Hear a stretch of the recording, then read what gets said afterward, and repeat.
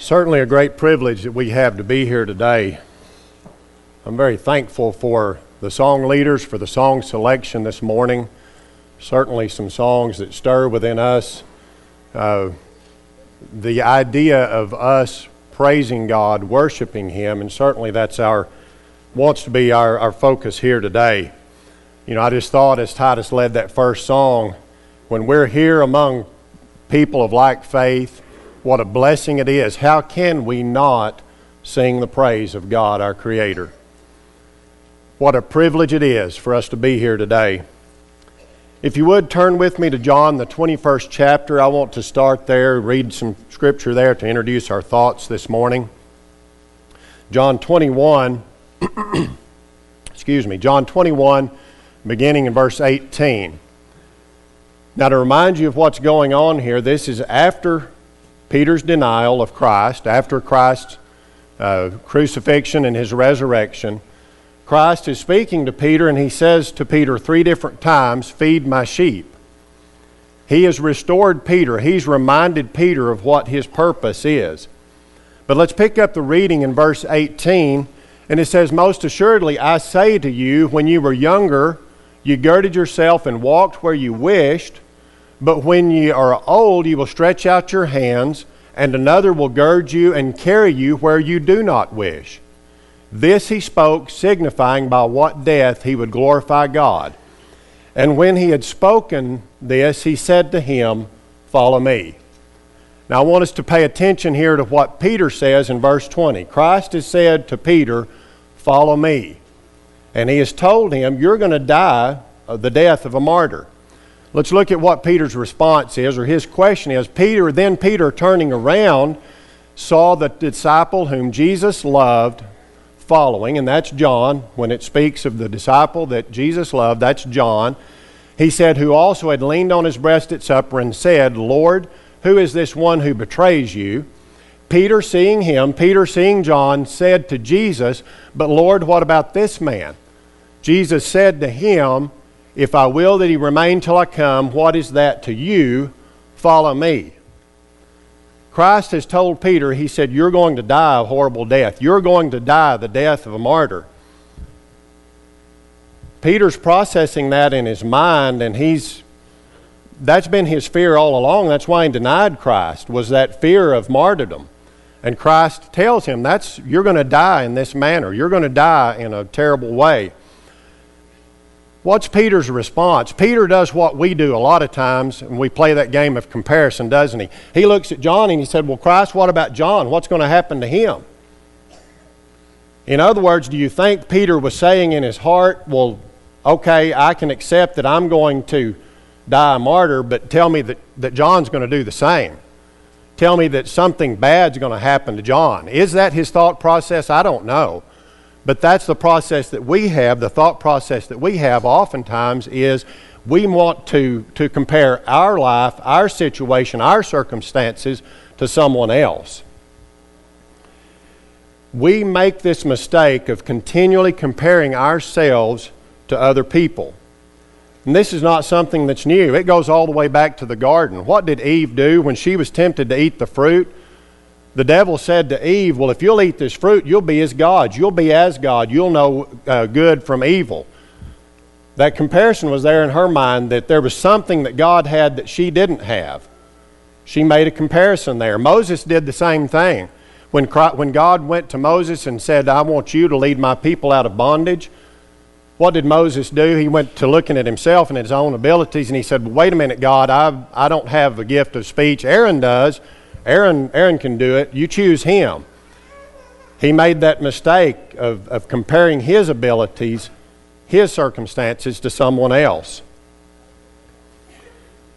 You know, I think we can look at sin, and sometimes we say, "Well, I deal with this sin and somebody else deals with another." But in my mind, this sin of comparison is something that we all deal with at some point in our life, and sometimes on a daily basis. What I want us to understand this morning is that it is sin. When we look at other people, when we make comparisons among our lives with other people, with their circumstances, it leads us to sin. You know, there are all kinds of people in this world, people that we deal with on a daily basis. There are people that are proud. There are people that are passive, people that are complex, unteachable, defiant, underachievers, overachievers. And what do? We try to compare ourselves to each and every one of them. It's no wonder that there are so many times that we feel empty. We compare ourselves at work, at home, in the church, in every aspect of our life. How often is the thought process, well, if I had the opportunity that guy had, I would be in a better situation. Or if I'd been blessed like she's been blessed, I would do more with it. When we make this comparison, when we have this sense of comparing our lives with others, we either feel proud of what we've done, or we feel like we've somehow missed out. We tend to be hard on ourselves, or on the other hand, we tend to look at others and say, well, I'm not as bad as them. I want us to think this morning as we consider the sin of comparison. First of all, let's talk about the curse of comparison. When we fall prey to this idea of comparison, it leads us either to an inferior position or a position of superiority. To put it another way, if I'm constantly comparing myself with other people, it's either going to lead me to a sense of pride or of pity. Because I can always find somebody that I think has it better than me. I can find other people that I think have been blessed more than me. Or I can, on the other hand, see people that I have a greater opportunity or a greater blessing. And when we do that, when we look at it in that way, it leads us to sin, because as I said, there's no other choice. It either leads us to pride or pity. You know, we can make comparisons of our possessions, of our job, of our families, our marriages, all of these things. If we make that mistake of looking at others, then there's always that idea of, well, I'm worse than or better than. Again, it goes back to this idea of inferiority or superiority. The next part of the curse of comparison is that it can produce anger or resentment. This resentment can be either towards others, toward our own life and our own circumstances, or even towards God. You know, we tend to look at other people and our fleshly part of our being says, well, I look at their material things, or I look at the opportunities that they've been given. God doesn't focus on material things. God has given each and every one of us opportunities in our life. What's important is that we make the best of those opportunities, that we take what God has given us and we develop those talents, or we take advantage of those opportunities so that we can use those things and use our life to glorify Him. As I said, we oftentimes this can lead us to resent others. There's always someone around us that we see that we feel like their business is thriving, or everything's going well in their marriage, or everything is smooth in their families. But you know, the reality is we all deal with difficulty on a daily basis. I can always look at your life, and from the outside it looks good. I don't know your struggles, just like you don't know my struggles. Again, we've got to understand that we all have those difficulties, those struggles that we have to deal with. When we have this kind of mindset, it opens the door to Satan. You know, envy is the root of comparison. Let's read in James 3, beginning in verse 14. It says, "But if ye have bitter envying and strife in your hearts, glory not, and lie not against the truth. This wisdom descendeth not from above, but it is earthly, sensual, devilish. For where envying and strife is, there is confusion and every evil work." As I said, envy is the root of comparison. That's what we do when we look at other people's lives. We tend to envy the position that they are in. comparison like this not only leads to envy, but it leads to rebellion and deception. I'm reminded of the story in Numbers 16 of Korah. Let's read there, Numbers 16, beginning with verse 1. It says, "Now Korah, the son of Izhar, the son of Kohath, the son of Levi, and Dathan and Abiram, the sons of Eliab and On, the son of Peleth, sons of Reuben, took men, and they rose up before Moses with certain of the children of Israel, 250 princes of the assembly, famous in the congregation, men of renown." In verse 3, "And they gathered themselves together against Moses and against Aaron, and said unto them, Ye take too much upon you, seeing all the congregation are holy, every one of them, and the Lord is among them. Wherefore then lift ye up yourselves above the congregation of the Lord." Do you hear the pride in what these men said? These men said, "Moses, why do you take all this on yourself? We have the same ability.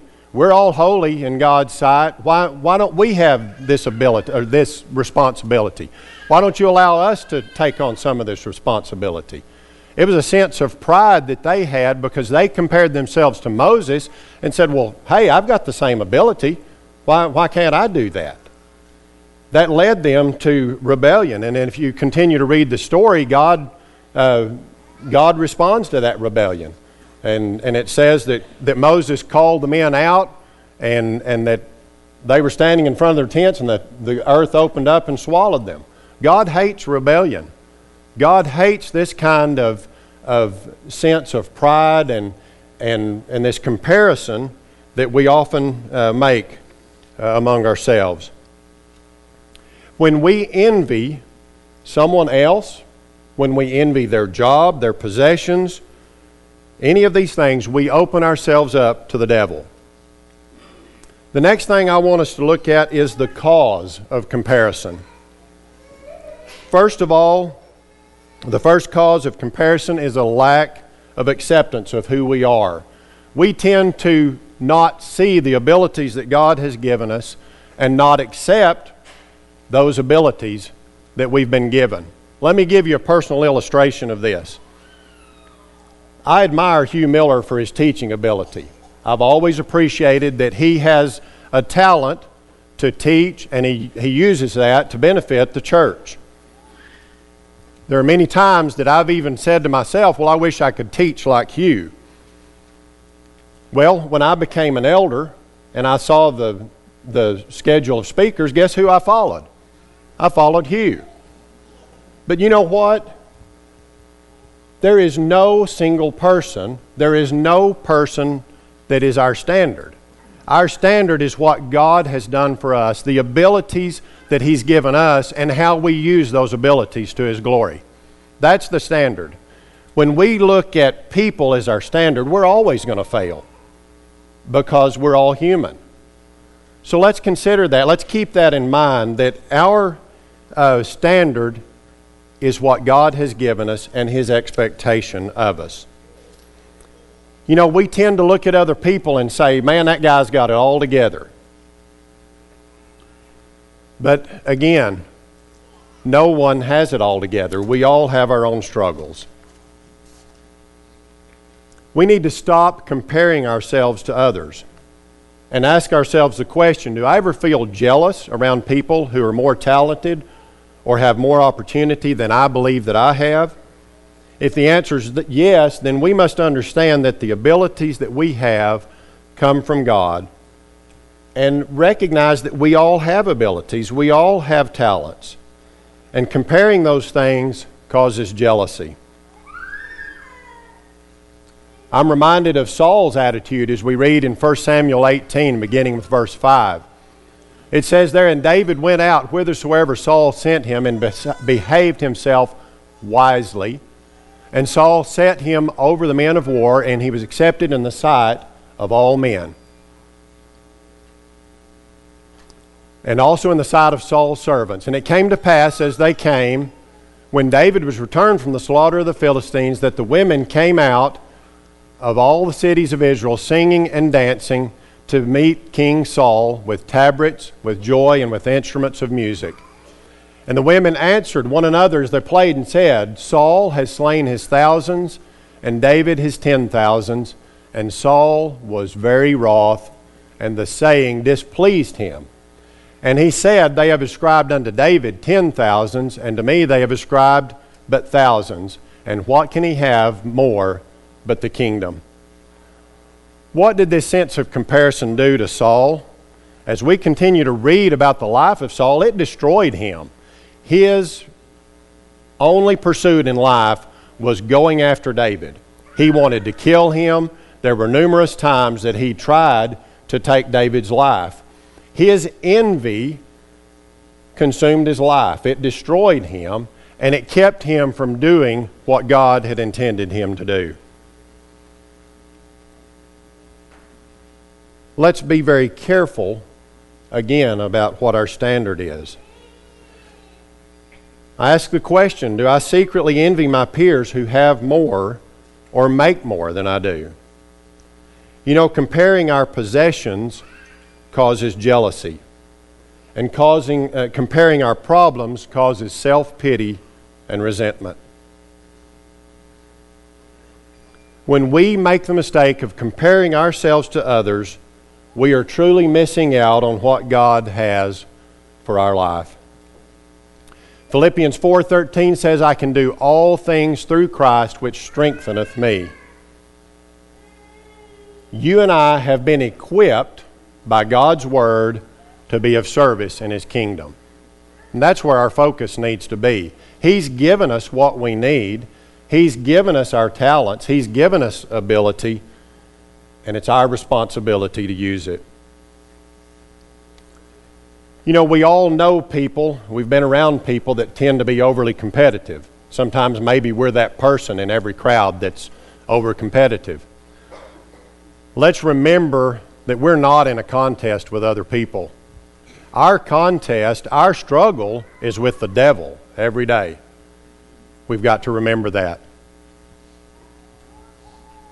Success in life is not about being superior or inferior, but rather about becoming what God would have us to be and what He equips us to be. I'm reminded of what the Apostle Paul says in Ephesians. I've got that wrong on one of the slides. It's Ephesians 3, verse 12. Let's read there. Paul says, Not that I have already attained or am already perfected, but I press on that I may lay hold of that for which Christ Jesus has also laid hold of me. Brethren, I do not count myself to have apprehended, but one thing I do, forgetting those things which are behind and reaching forward to those things which are ahead, I press toward the goal for the prize of the upward call of God in Christ Jesus. What did Paul say? He said, I haven't attained. He said, I'm not there. I'm a work in progress. Paul realized, just as you and I need to realize, that we all have our own struggles. Our identity is not in our job. Our identity is not in what we do. Our identity is in Jesus Christ. And Paul realized that. As we deal with the idea of comparison, we must realize, as I said, that our identity is in Christ. Let's read in 1 Corinthians 12. We're going to be reading several verses here, and I invite you to read along with me as we have the verses. And this particular one and several that I've tried to note are in the New King James Version. But let's read in 1 Corinthians 12, beginning in verse 12. For as the body is one and has many members, but all members of that one body, being many, are one body, so also is Christ. For by one Spirit we were all baptized into one body, whether Jews or Greeks, whether slave or free, and have all been made to drink into one Spirit. For in fact the body is not one member, but many. If the foot should say, Because I am not a hand, I am not of the body, is it therefore not of the body? And if the ear should say, Because I am not an eye, I am not of the body, is it therefore not of the body? If the whole body were an eye, where would be the hearing? If the whole were hearing, where would be the smelling? But now, and let's pay special attention, he said, God has set the members, each one of them, in the body just as He pleased. And if they were all one member, where would the body be? Let's all come to the realization that we are where we are in the body of Christ, and it's because it pleased God. He is the one that set us in the kingdom, gave us a responsibility, gave us a talent, and let's do that to His glory.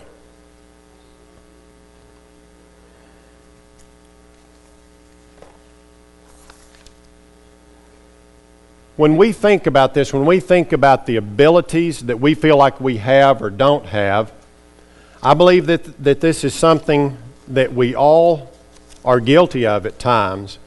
And this is a tactic that Satan uses to keep us from being useful in the kingdom, that he uses to keep us from using our talents to the glory of God. How many times have I said, well, I don't have this ability, or I can't do whatever the talent or ability is like someone else?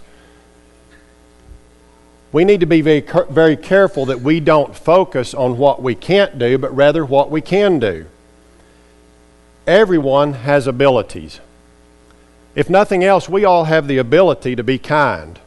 We have the ability to encourage other people. I was reminded of this, and Rhonda and I were talking about it.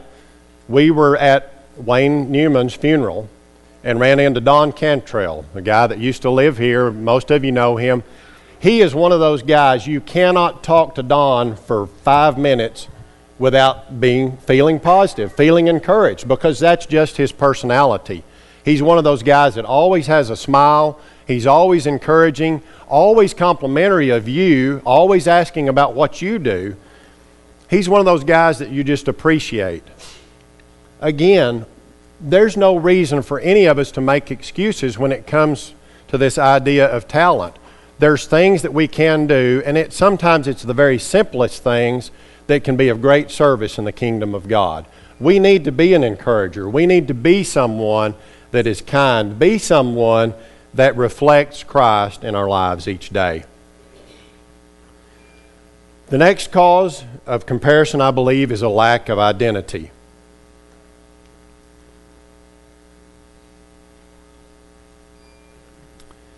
Second Corinthians 10, verse 12, for we dare not class ourselves or compare ourselves with those who commend themselves, but they, measuring themselves by themselves and comparing themselves among themselves, are not wise. When we compare ourselves to others, the Bible says this is not wisdom. We often question simple things, just as our God-given roles in life, our roles within the family. And I want to take this opportunity to speak about something that I think is important, and I want to talk to our young mothers as they are raising children. You know, what you're doing in the home is an amazing, amazing task. The world's going to tell you that you need to be career-oriented. The world's going to tell us that there's so many things that are worthy of our pursuit. But you young ladies that are raising children, you're preparing disciples. You're doing what Christ did when He trained His disciples. He spent every day with them. He ate meals with them. He answered difficult and sometimes silly questions. But you ladies are doing something that is of greatest importance in the kingdom of God. Let's think about that. Whatever our task is, whatever our role is, let's take it seriously. Let's do it in a way that honors God and that shows the world the blessings that we have in Jesus Christ. You know, comparison is a trap and a deadly game that people play. The road of comparing ourselves with other people is hard and it's unyielding, because no matter how we strive and achieve, there will always be someone else that we perceive to be bigger or better or faster or whatever the adjective is.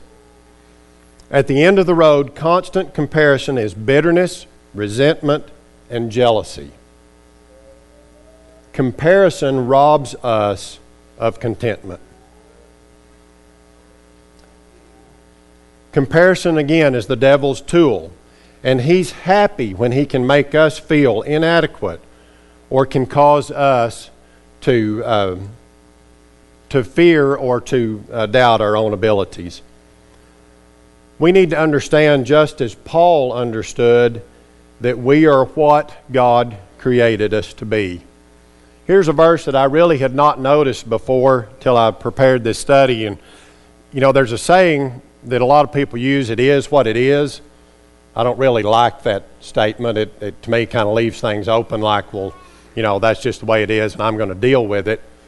But what Paul says here in 1 Corinthians 15:10, he says, "But by the grace of God, I am what I am, and his grace which was bestowed upon me was not in vain, but I labored more abundantly than they all, yet not I, but the grace of God which was with me." Now, Paul didn't say, "I am what I am, get over it," but he said, "By the grace of God, I am where I am, and I'm going to do to the best of my ability, I'm going to serve God. I'm going to use my abilities to glorify Him." God made you to be you. Psalms 139 verses 13 and 14 says, "For you formed my inward parts, you covered me in my mother's womb. I will praise you, for I am fearfully and wonderfully made. Marvelous are your works, and that my soul knows very well." We are all here by God's design. God formed us long before birth. He gave us a purpose.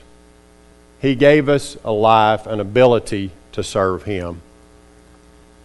True success can never be measured against someone else because that standard is always faulty and inconclusive.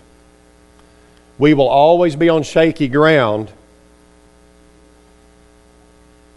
if our standard is people and the standards of this broken world.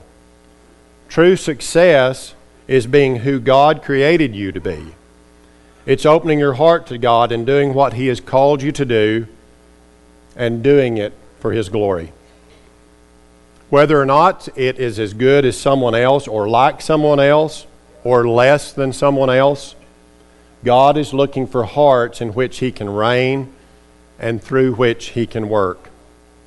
I would encourage all of us to make an estimate of our worth according to God's value system. And how do we do that? First of all, we do that by realizing that we are created in the image of God. And secondly, we do that by realizing that Jesus Christ died for our sins. No matter who you are, no matter where you are, what you've done, Jesus came to die for you. We need to refuse to compare ourselves with others. We need to stop looking around us and start looking towards Christ. God loves you and He is working on all of us as we allow Him to do. The third cause of comparison is covetousness. To me, this is something that our society, our world deals with, and it's something that I think is very dangerous to us. This idea of covetousness, of wanting what someone else has, basically is saying, I'm not happy with what I have. I'm not happy with what I've been given. I want what he has, or I want what she has. When we think about covetousness, this is ingratitude at the highest level.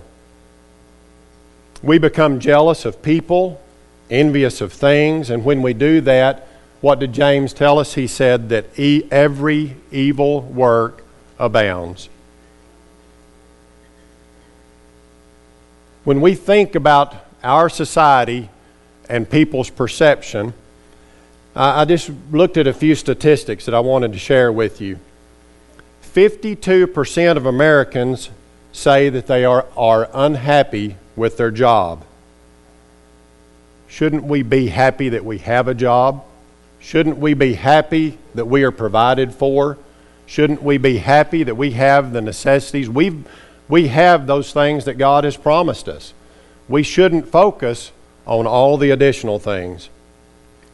Another survey said that only 1 in 3 Americans say that they're very happy. Discontentment is something that is rampant around us. But on the other hand, contentment gives glory to God because it shows that we trust Him. We show ourselves satisfied with God's wisdom and His goodness.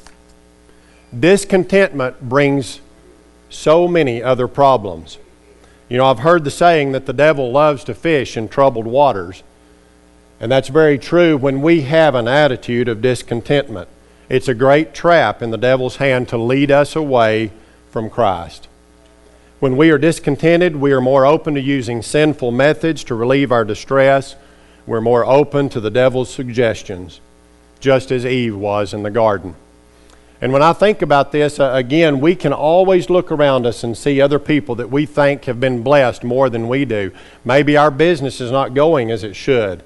Does that lead us then to give in to the devil and say, well, I'll use some practices that are a little bit questionable, or I will do some things that otherwise I wouldn't do because I need to get ahead? Again, these are tools of the devil that we've got to be aware of. Colossians 3 verse 5 says, Mortify therefore your members which are upon the earth, fornication, uncleanness, inordinate affection, evil concupiscence, and covetousness, which is idolatry. Now we may ask the question, how is it that covetousness is idolatry? If we covet something, that means that's where we put our focus. And anything that we focus on other than God is and can become an idol, right? So we've got to be very careful about that we focus on God, that we keep our focus where it should be. The next thing I want us to think about is the cure for comparison. And let's turn to Romans, the 1st chapter, as we wrap up our thoughts here this morning. And let's look at what I believe is the cure to this sin of comparison. Let's begin reading in Romans 1, beginning with verse 21. It says, because although they knew God. Now let's stop right there. This is a group of people just like you and I. They knew God. It wasn't that they were ignorant. They knew God. But let's continue reading. It says, they did not glorify Him as God, nor were they thankful, but became futile in their thoughts, and their foolish hearts were darkened. Professing to be wise, they became fools and changed the glory of the incorruptible God into an image made like corruptible man and birds and four-footed animals and creeping things. Therefore God also gave them up to uncleanness in the lusts of their hearts to dishonor their bodies among themselves, who exchanged the truth of God for the lie and worshiped and served the creature rather than the Creator, who is blessed forever. What happened here? This group of people, it says they knew God, but what happened? They took their eye off of God. They lost their focus. They began to focus on things. They began to focus on other people. And that's exactly what we do when we fall to this sin of comparison. We begin to focus on things other than God, to focus on things that we shouldn't be focusing on. So let's go back to verse 21. What's the cure? Well, he said that they did not glorify God. So I would say the first cure to comparison is to glorify God. The second, he said, nor were they thankful. The second cure for comparison is to be thankful. And then he went on to say, but they became futile in their thoughts. So to turn that around, I think the third cure for comparison would be for us to renew our minds. So let's take those three and talk about them. First of all, let's glorify God. What's another word for glorify? It's magnify. You think about a magnifying glass, you use it and it makes things bigger. When we glorify God, we magnify Him. We put our focus on Him. But when we go to comparing ourselves, we move that focus away from God, don't we? So the cure for comparison is to glorify God, to use the talents that we've been given, to take advantage of the opportunities to magnify God and to show His goodness and His greatness. The second cure is to be thankful. We have so much to be thankful for. we need to consider the grace of God in our lives. Everything that we are, everything that we have by the grace of God. As I said, discontentment and I think ingratitude is a great problem that we have today. Ingratitude becomes a habit, and it causes this continual cycle of comparison. So let's state it this way: if ingratitude can be a habit, we can turn that around, and thankfulness can be a habit. And I want to just give you a suggestion.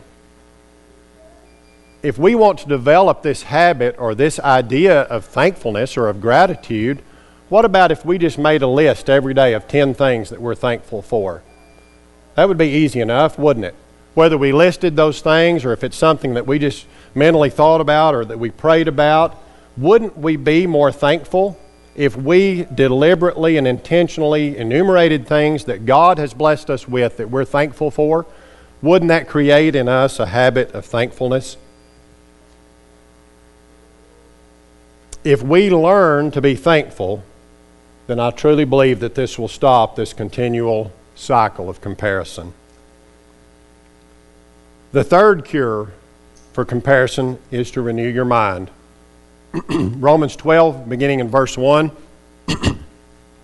I beseech you, therefore, brethren, by the mercies of God, that you present your bodies a living sacrifice, holy, acceptable unto God,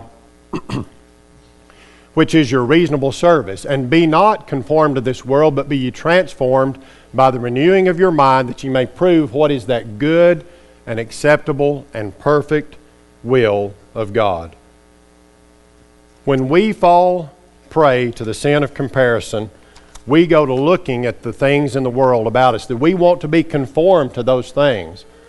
But the cure for that is for us to renew our mind, for us to focus on God's blessing and what God's purpose is in our life. Colossians 3 verse 2 says, set your affection on things above, not on things on the earth. You know, God is more interested in developing in us the character of Christ than meeting all of our needs or wants. Our ability to be content is under attack today. Advertising agencies spend billions of dollars to encourage discontentment and create in us a desire to buy their products. And in order for us to want to buy something new, we first have to be dissatisfied with what we already have. A heart that is not satisfied causes us to make constant, unnecessary changes in our lives that never produce the benefits that we desire. Proverbs 27 and verse 20 says, hell and destruction are never full, so the eyes of man are never satisfied. Never full, never plenty, never enough. If we focus on earthly things, it will never be enough. Selfish and self-centered people are never content because the flesh can never be satisfied. Matthew 5 verse 6, blessed are they which do hunger and thirst after righteousness, for they shall be filled. So I simply ask you this morning, what are you pursuing? Unless you are pursuing God, you will never be satisfied. Each and every one of us must pursue God and imitate Christ if we are to be successful and to fulfill our purpose in Christ. I'll leave the thoughts with you this morning. If you are here today and subject to the gospel call, we want to offer the Lord's invitation. If you've been taught and would like to respond to Him in baptism, we certainly want to give you that opportunity this morning. If you're here and you need the prayers of the church, if there's some way that we as the body of Christ can help you by praying with you and for you, then we want to do that. And so we would invite you to come as we stand and sing the invitation.